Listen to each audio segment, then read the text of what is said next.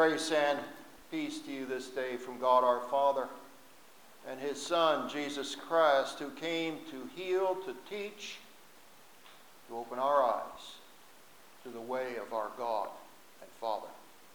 Amen. Sometime back in one of the journals that I received, there was a interesting little article in there. It was a curious and humorous attempt to try to explain what Christianity is all about. And it was being explained to somebody from outer space. That's what really caught my eye. How in the world do I explain it to somebody here, much less somebody from outer space? Now, the story went something like this. Imagine a Martian was making a guided tour of the planet Earth, and his guide was explaining what Christianity was all about. "Oh, what a wonderful religion," the Martian replies. "How advanced you are to base your entire conduct and precepts, your actions, on love and self-sacrifice. How touching. But it seems like a rather demanding philosophy. Is it popular?" "Oh, yes," the guide replied. "Most of our civilized countries here on planet Earth are Christian." "That's very interesting and encouraging," the Martian says. "You're lucky to have so many countries committed to love, peace, and brotherhood. Tell me something about your recent history." Well, the guy went on to relate the history of the 20th century. Stories of endless wars, monstrous destruction, wholesale done in the name of Christianity. At which point the Martian stopped him and said, "Something doesn't connect. Would you go back and explain Christianity to me again? I think I've missed something." Well, as you look at our world, and yes, Kathy, even our leaders, sometimes I think they've missed something. But in our gospel lesson for today, we have a rather interesting, fascinating teaching story. See, Jesus has been teaching in the temple in Jerusalem, but in the process, he has offended some of the Jewish leaders. So he leaves that temple with his disciples, and they are walking through the streets. And as they do, they come across this man that was described to us in the reading.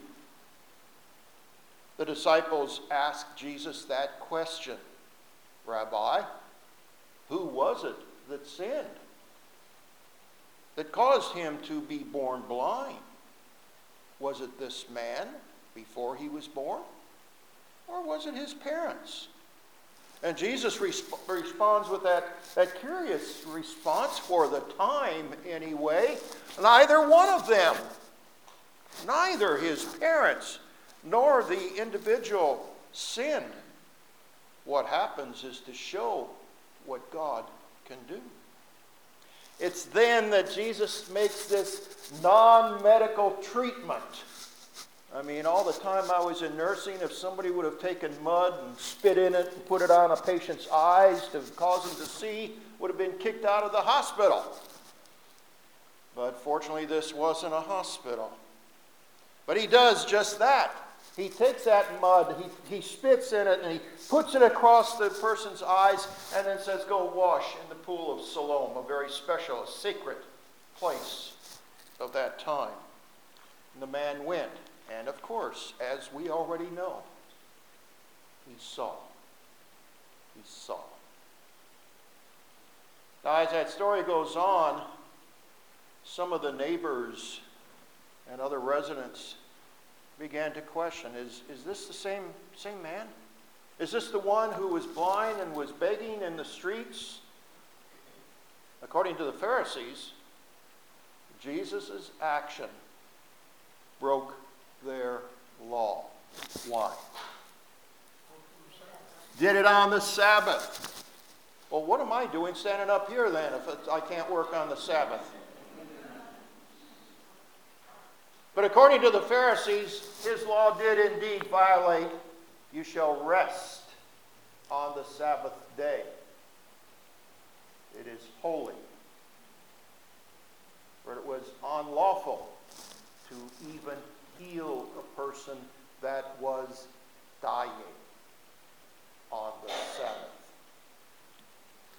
The Pharisees asked the man how it was he received the sight, and of course we heard that narrative as the man replied. Some of the Pharisees replied, this man certainly cannot be from God. Others asked, how can a man who is a sinner do such miracles? In other words, if Jesus is the Son of God, how can he be a sinner? And if he's a sinner, how can he be the Son of God? How can he do these miracles? So they asked the man once more. You say he cured you of your blindness. And what do you have to say about him? Would you explain your healing to me again, much like that Martian? We think we've missed something. He's a prophet, the man answered. And the Pharisees replied, you were born and brought up in sin. Crash, there goes my microphone.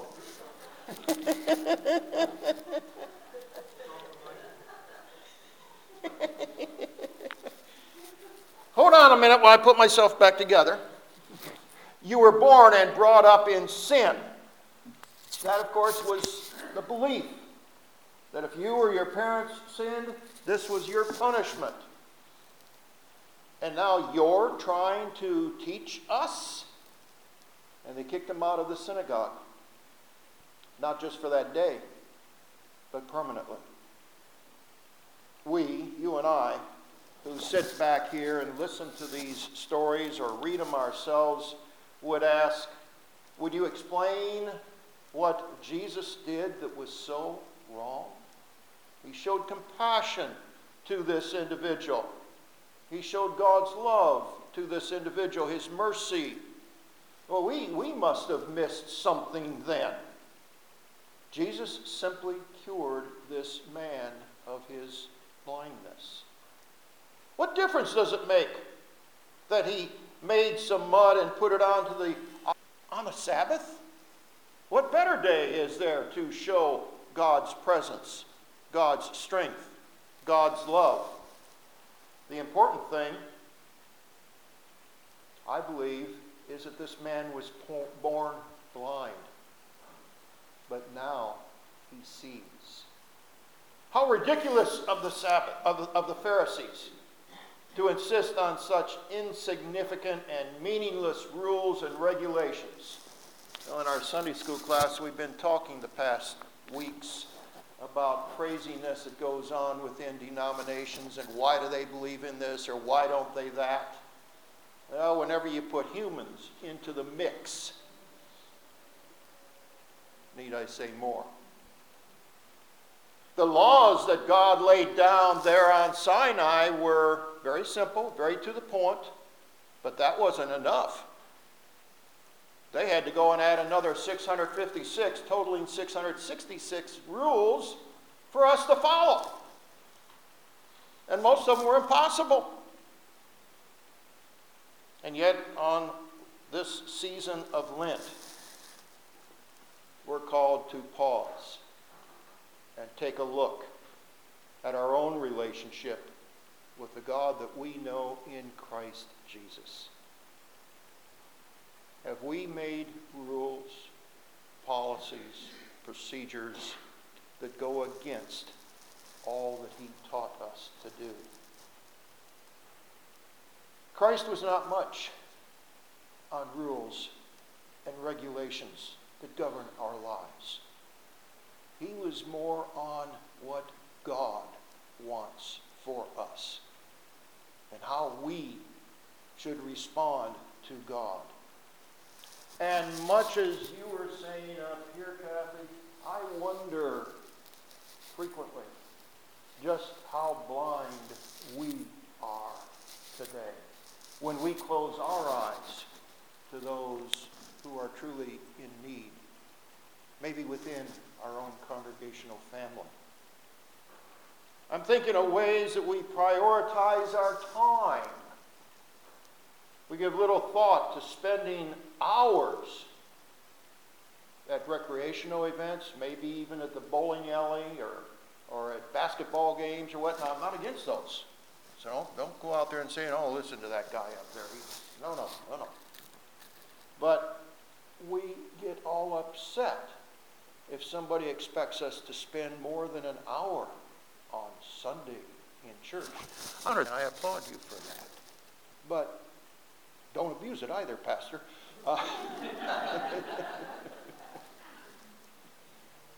Yet we find it very difficult to squeeze out more than that single hour a week for God.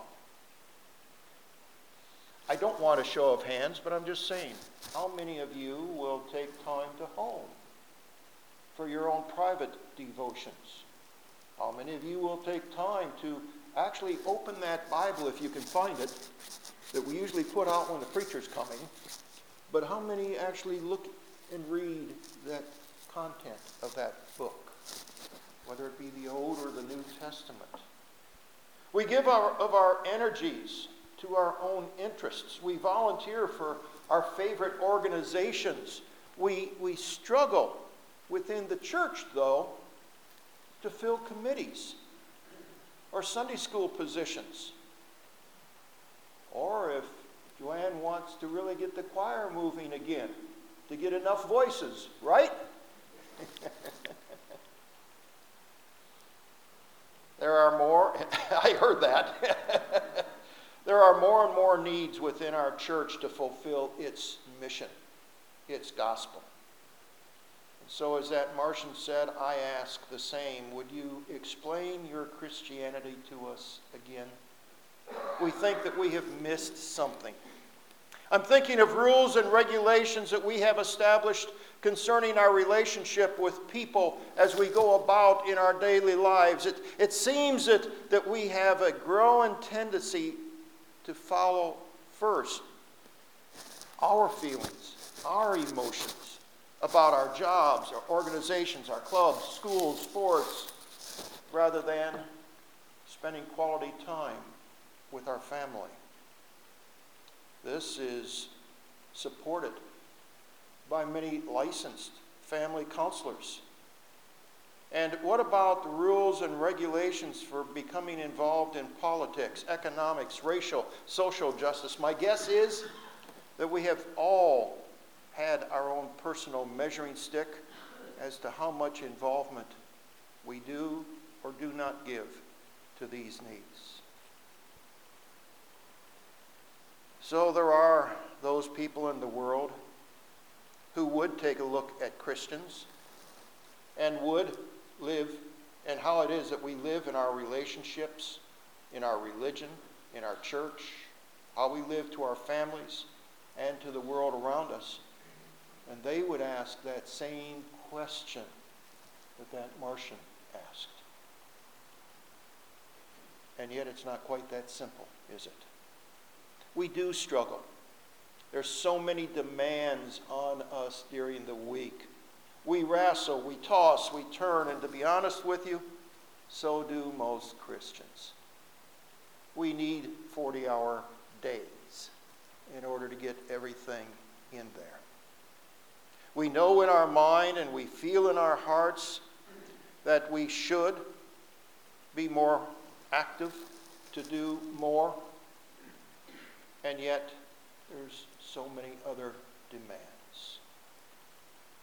So we come here again this Sunday to confess our sins as we did at the opening of this service, for things that we have done, for those things that we have left undone.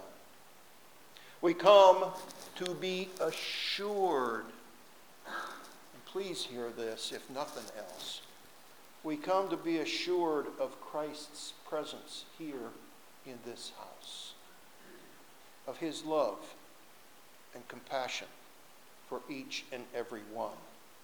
And as we leave, hopefully we do so renewed, refreshed, and recommitted to be a witness to others in his name, letting them know that Jesus is the light of the world. He is the one who came to save us from our sins. And it is he who lives in this congregation and in your hearts. Be the ones who spread the good news of Jesus Christ. That's what we tell them. That's the hope. That's the drive of our Christianity, to tell the good news. The peace of God that passes all understanding, keep your hearts and your minds in Christ Jesus.